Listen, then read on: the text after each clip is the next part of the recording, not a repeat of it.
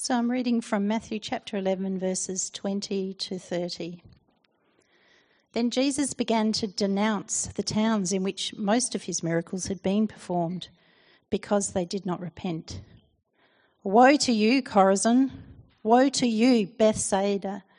For if the miracles that had been performed in you had been performed in Tyre and Sidon, they would have repented long ago in sackcloth and ashes. But I tell you, it will be more bearable for Tyre and Sidon on the day of judgment than for you. And you, Capernaum, will you be lifted up to the heavens? No, you'll go down to Hades. For if the miracles that were performed in you had been performed in Sodom, it would have remained to this day. But I tell you that it will be more bearable for Sodom on the day of judgment than for you. At that time, Jesus said, I praise you, Father, Lord of heaven and earth, because you've hidden these things from the wise and learned and revealed them to little children. Yes, Father, for this is what you were pleased to do. All things have been committed to me by my Father. No one knows the Son except the Father, and no one knows the Father except the Son, and those to whom the Son chooses to reveal him. Come to me, all of you who are weary and burdened, and I will give you rest. Take my yoke upon you and learn from me, for I'm gentle and humble in heart, and you'll find rest for your souls. For my yoke is easy and my burden is light.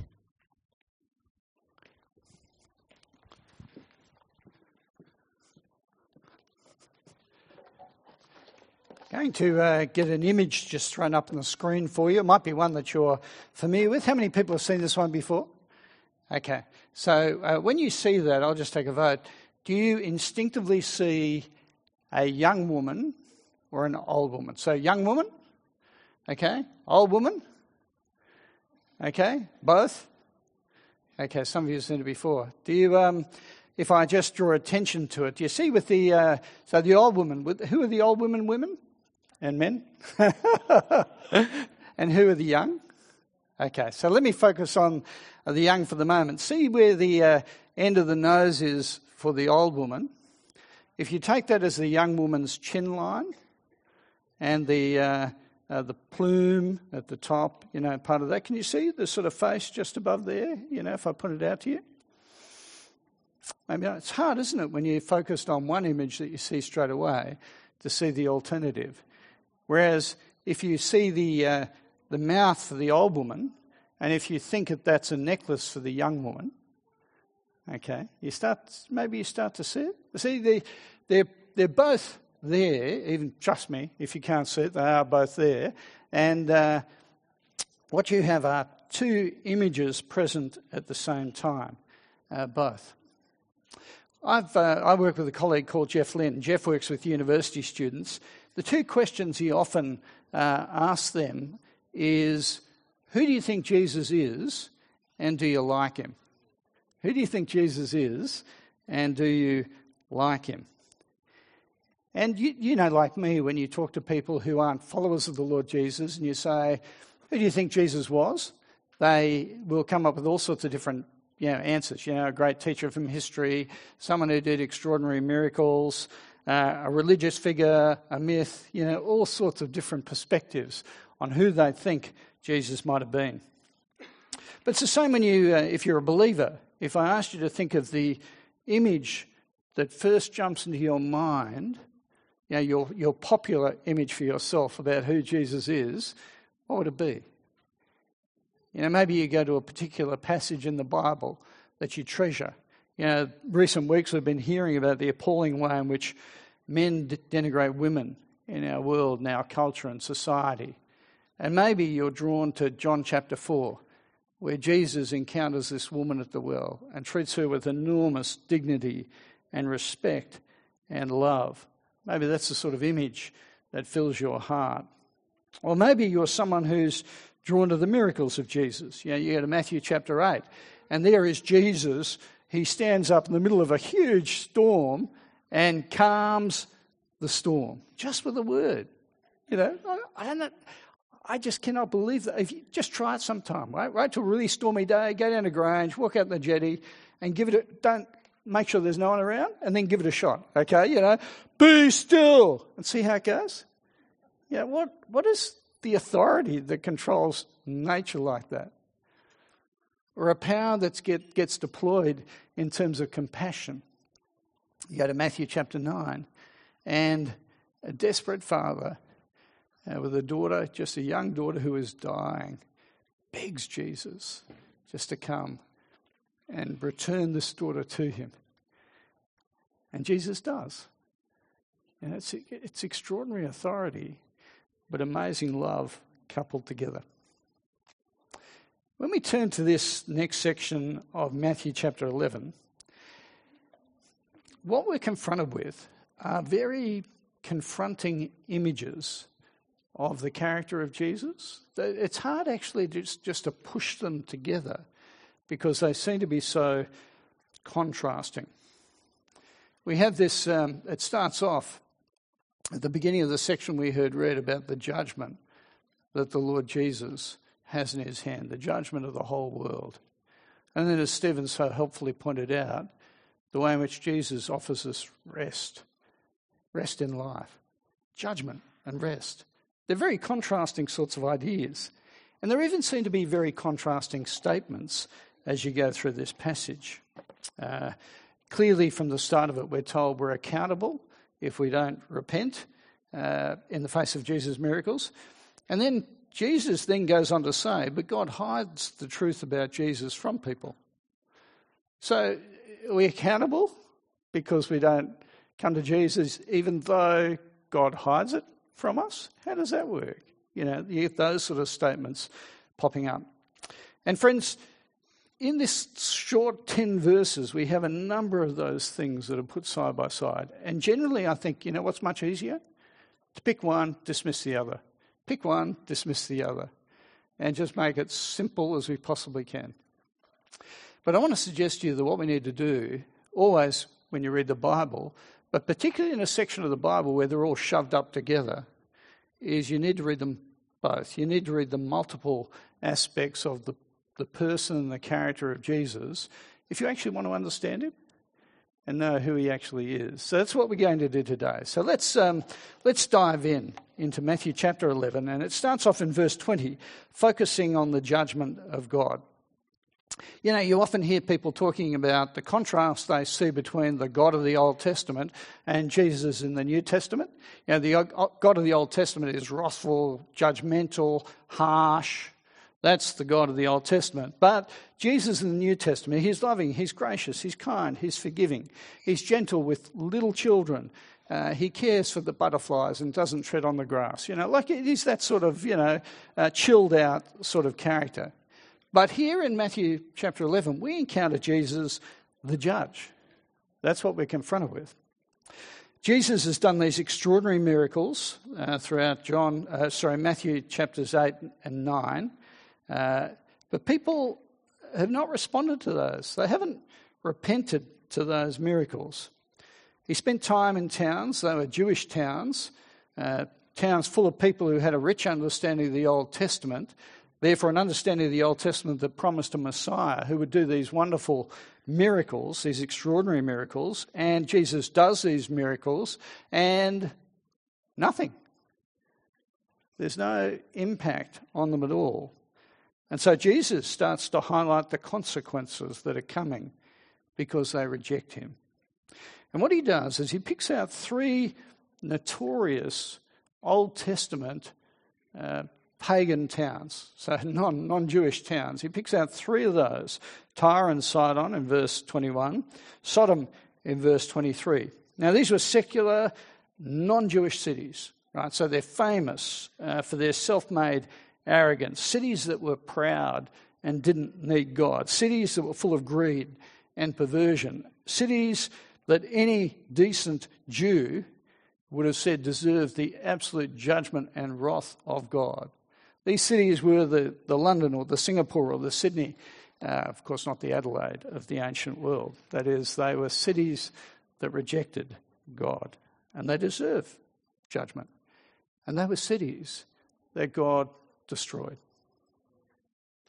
And then Jesus turns to this group of Jews, representative of the towns that he'd done his great miracles in, people that were rich in the history of the Old Testament. And he says, verse 21, "Why do you, Chorazin, why do you, Bethsaida? For if the miracles that were performed in you had been performed in Tyre and Sidon, they would have repented long ago in sackcloth and ashes." And then in verse 23, "And you, Capernaum, will you ascend to the heavens? You will go down to Hades." And he's picking up here on Isaiah chapter 14 and contrasting with the godless Babylon of the Old Testament. If the miracles that were performed in you had been performed in Sodom, it would have remained to this day. But I tell you, it will be more bearable for Sodom on the day of judgment than it will be for you. Now, let me say, this is probably one of the most outrageously offensive things that Jesus could possibly have said to the people who are listening. Right? It is, Jesus didn't do this, but it's like being 2 inches away from someone's face and yelling at them, in terms of the content of what he's saying. It is just so strong. I remember hearing a story of Winston Churchill when he was Prime Minister of England, and Winston Churchill apparently used to imbibe quite regularly and overdrink. He was at a party and apparently he was drunk. And a woman came up to him and said to him, "Winston, this is appalling. You are drunk."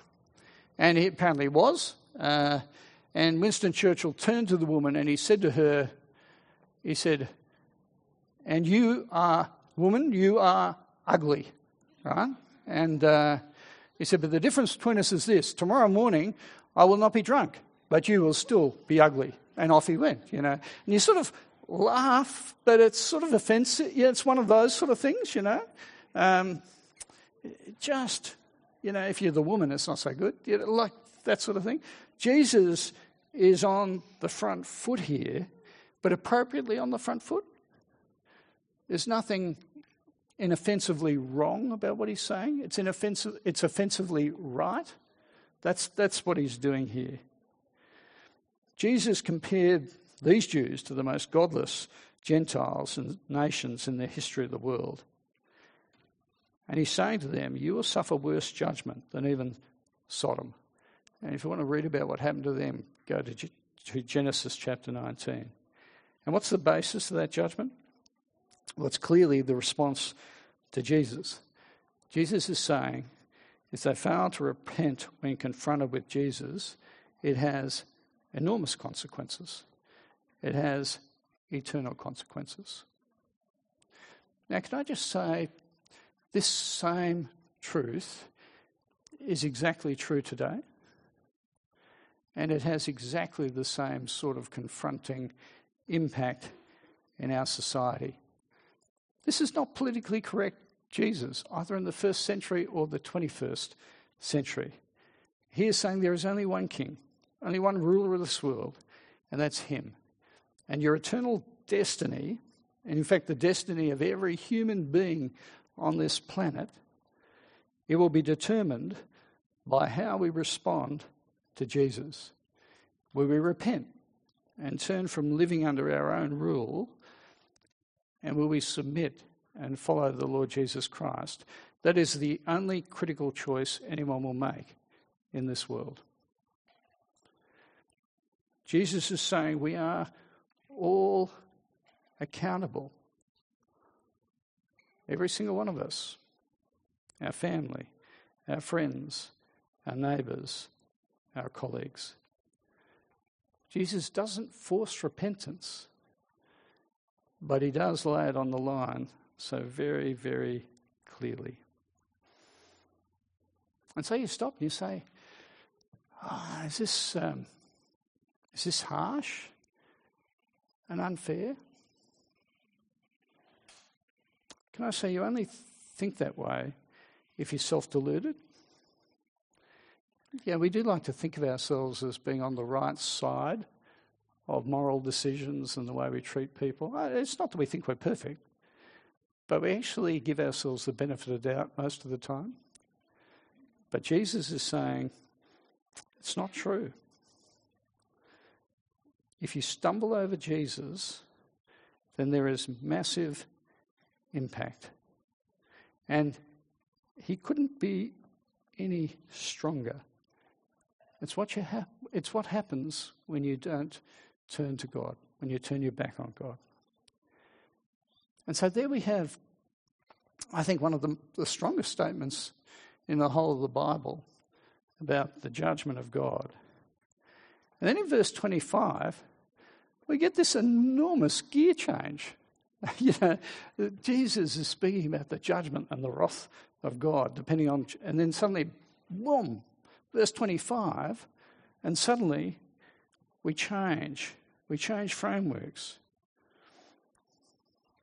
From verse 25 on, Jesus, who's in partnership with his heavenly Father, we're told he's the one who provides nurture and rest for the fragile and the weak. It's like we get the flip side from the old woman to the young woman, or the young woman to the old woman. We're getting this alternate sort of view of the person. And notice verse 25 where it starts. He says, at that time, Jesus said, at the beginning of verse 25. What we're being told here, these aren't consecutive separate ideas, but they're linked together. Having said this, we're then told at that time, these two things are connected. He's talking about how people have been making choice to reject him, and now he speaks of the choices he and his heavenly Father make in relation to others. Verse 25. I praise you, Father, Lord of heaven and earth, because you've hidden these things from the wise and the learned and revealed them to little children. You see, those who think they're clever, self-made, even spiritually discerning, like the religious leaders in Jesus' time, God hides the truth about his Son, the Lord Jesus, from them. But he chooses to reveal himself to little children. And I don't think he's talking literally about, those who are young in age, and you pick that up as you go through Matthew's Gospel. He's talking about those who recognise their need for God, the ones who realise they're spiritually impoverished, the ones who know they need God to step into their lives. And what Jesus is saying is God delights to break into the lives of those who know that they come to him with empty hands. And Jesus explains it, verse 27. He says, no one knows the Father except the Son, and those whom the Son chooses to reveal him. If you want to find out about Sue, humanly speaking, in this world, I'm the person you'd come to, because I've lived with Sue for, about 41 years now. That's how long we've been married. We've known each other for longer than that. I'm the one who knows her better than anyone else. I can tell you about her generosity, her grace, her sense of humour, her pet peeves, the things that I do that I can tell you. And we've been told here, it's only Jesus who brings us into that intimate relationship with God. So at the end of verse 24, what we've got there is the strongest warning about the judgment of God if you reject Jesus. And then by the end of verse 27, you feel the enormous privilege, because if you know the grace of God, then you know you've experienced that only because of God's kindness to you. Isn't that interesting? The judgment of God and the extraordinary grace of God. And if you appreciate the grace of God, then of course you're just full of thanks because of the precious gift you've received that you never deserved. That is the Lord Jesus that we're looking at here. But of course, how do those two ideas, how do they hold together? Because they're deliberately shoulder to shoulder in this passage. These two pictures of the Lord Jesus Christ, they're placed here by God for us to understand. And without both these truths, can I say we cheapen God? And we cheapen his generosity towards us. So, let me, for just a few minutes, just pull a few of these threads together as we think about the implications of what we've just been reading. First thing is this. The passage raises questions about who chooses whom, or, do we choose God or does he choose us? If you ever want to get a Bible study going, that's the question you raise. You hit a boring moment, just raise that issue, Do we choose God? Does he choose us? And let me say, I learnt that this was a thorny issue, I reckon, about 2 weeks after I became a Christian. I'd invited one of my non-Christian friends to sit down with me. I didn't know very much, but the guy who'd been reading the Bible with me came with me to read the Bible with this other guy. And we sat down. This guy knew more about the Bible, the non-Christian, than I did. And we were working through a passage. And he said, I just want to ask you guys a question. He said, do we, choose to come to a relationship with God, or does he choose us? Right? And before this wise, older, mature Christian that was with me could answer, I jumped in. Of course we choose God. This is what I'd done 2 weeks previously. I knew all about that, and da-da-da-da-da.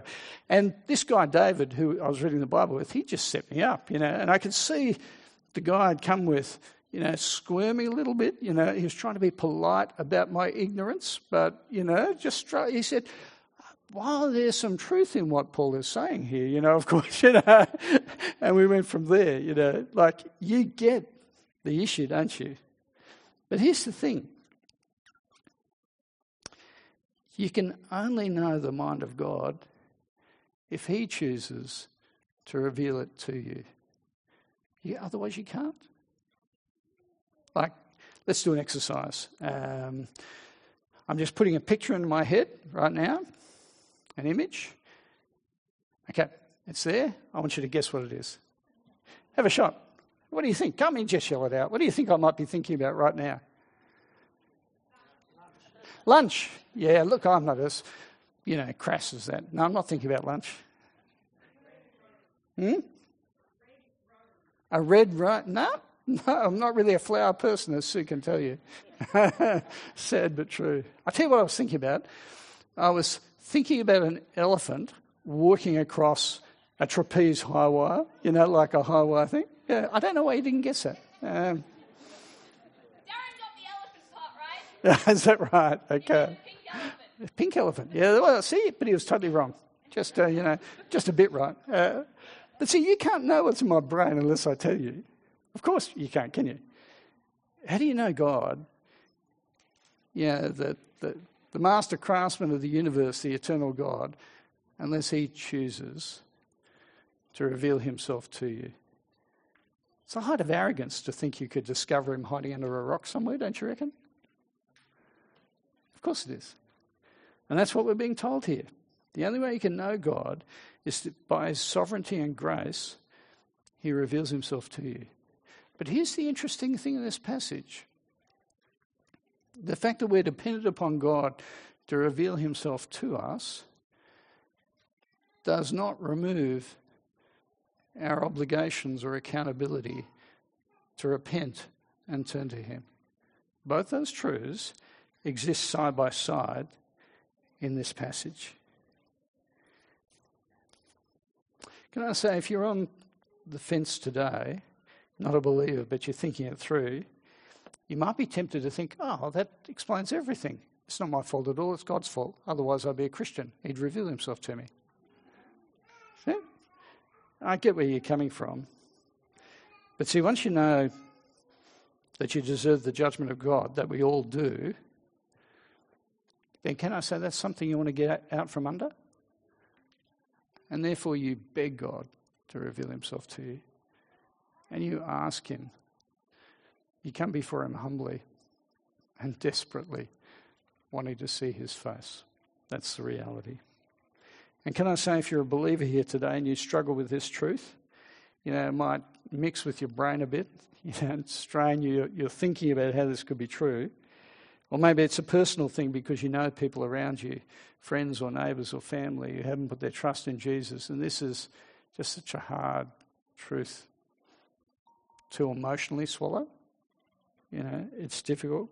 Can I say, keep remembering the great mercy that God has shown you, his grace towards you and his Son. Let that be central in your heart. and let it drive your deep concern for those around you, for those who haven't repented. Then let me just finish really on the note that Stephen focused on from the passage, the rest that God offers, because this is the climax of where we get to. Verse 28. Jesus says to them, come to me. He says this to us too. Come to me, all you who are weary and burdened, and I'll give you rest. Take my yoke on you and learn from me, for I'm gentle and humble in heart. You'll find rest for your souls. For my yoke is easy and my burden is light. And again, you pick up the way in which funny, contrasting, seemingly contradictory ideas are shoved in together here. God chooses, but Jesus says we must choose. God reveals the Son, and the Son reveals the Father to those whom he chooses. And Jesus says, come. That's your job.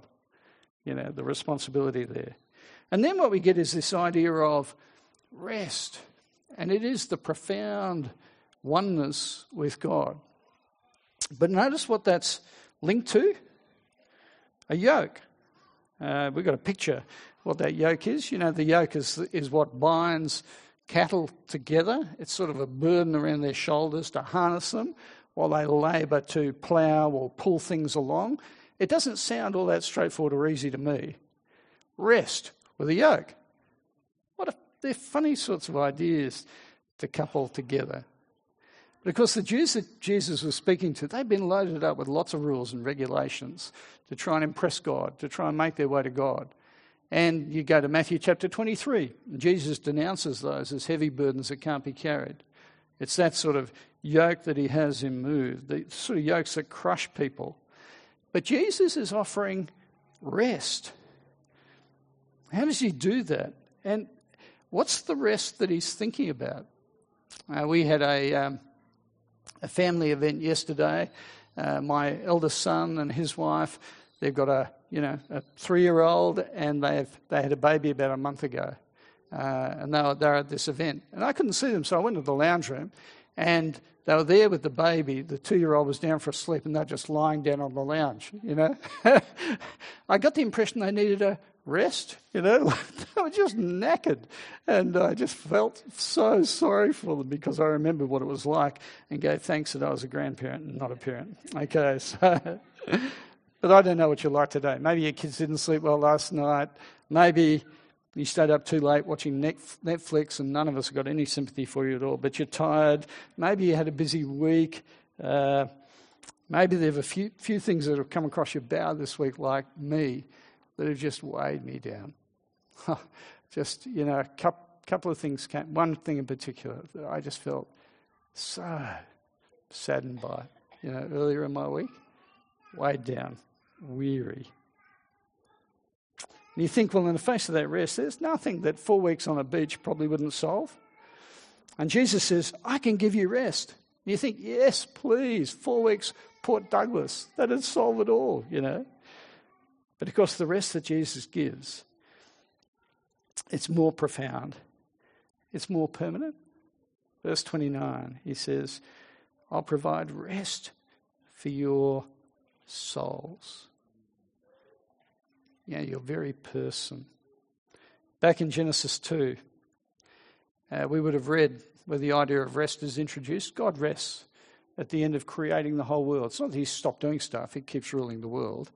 But you understand, he's talking about the completion of life, and he's inviting people to enter into that with him, that relationship with him, the profound nature of being connected to the Lord of the universe, the one who rules all things. So when Jesus says rest, he's not talking about a holiday at Victor Harbour. He's talking about something much more. We live in a sin-soaked world. That can get you down. We live in a world where we just search around for meaning and fulfillment in all sorts of different ways. And do you get what's happening here? Jesus is saying, over here, I can give you rest. I can do it. I can unburden you. He says, I'm gentle and humble in heart. The judge of the universe is the gentle one who is humble in heart, so humble that from this point on in Matthew's Gospel, he makes his way to the cross and gives his life in order to secure the peace for us, the forgiveness and the grace and the mercy. And friends, if you are yoked to Jesus, understand you're yoked to the one who's doing all the heavy lifting. He's doing all the work and you're getting all the benefit.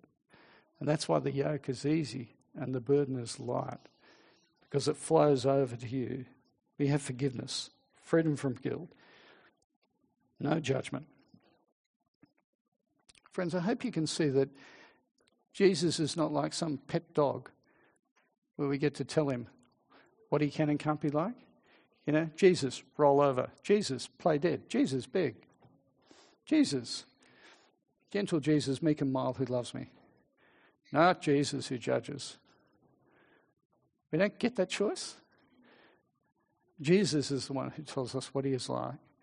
And the more you understand what he is like, the more powerfully overwhelmed you are with his character, his integrity, his love, his authority, every single aspect of who he is. The one who carries our burdens on his shoulders and the one who gives us rest. And he can only do that because he is the Lord of all eternity, the Lord Jesus Christ. He is wonderful. Can I pray for us? Let's pray. Heavenly Father, we see quite an extraordinary picture of who Jesus is in this passage. It's one that, on the one hand, is quite inappropriately terrifying, and yet, on the other hand, so inviting and wonderfully warm and encouraging. And Father, we know both are true.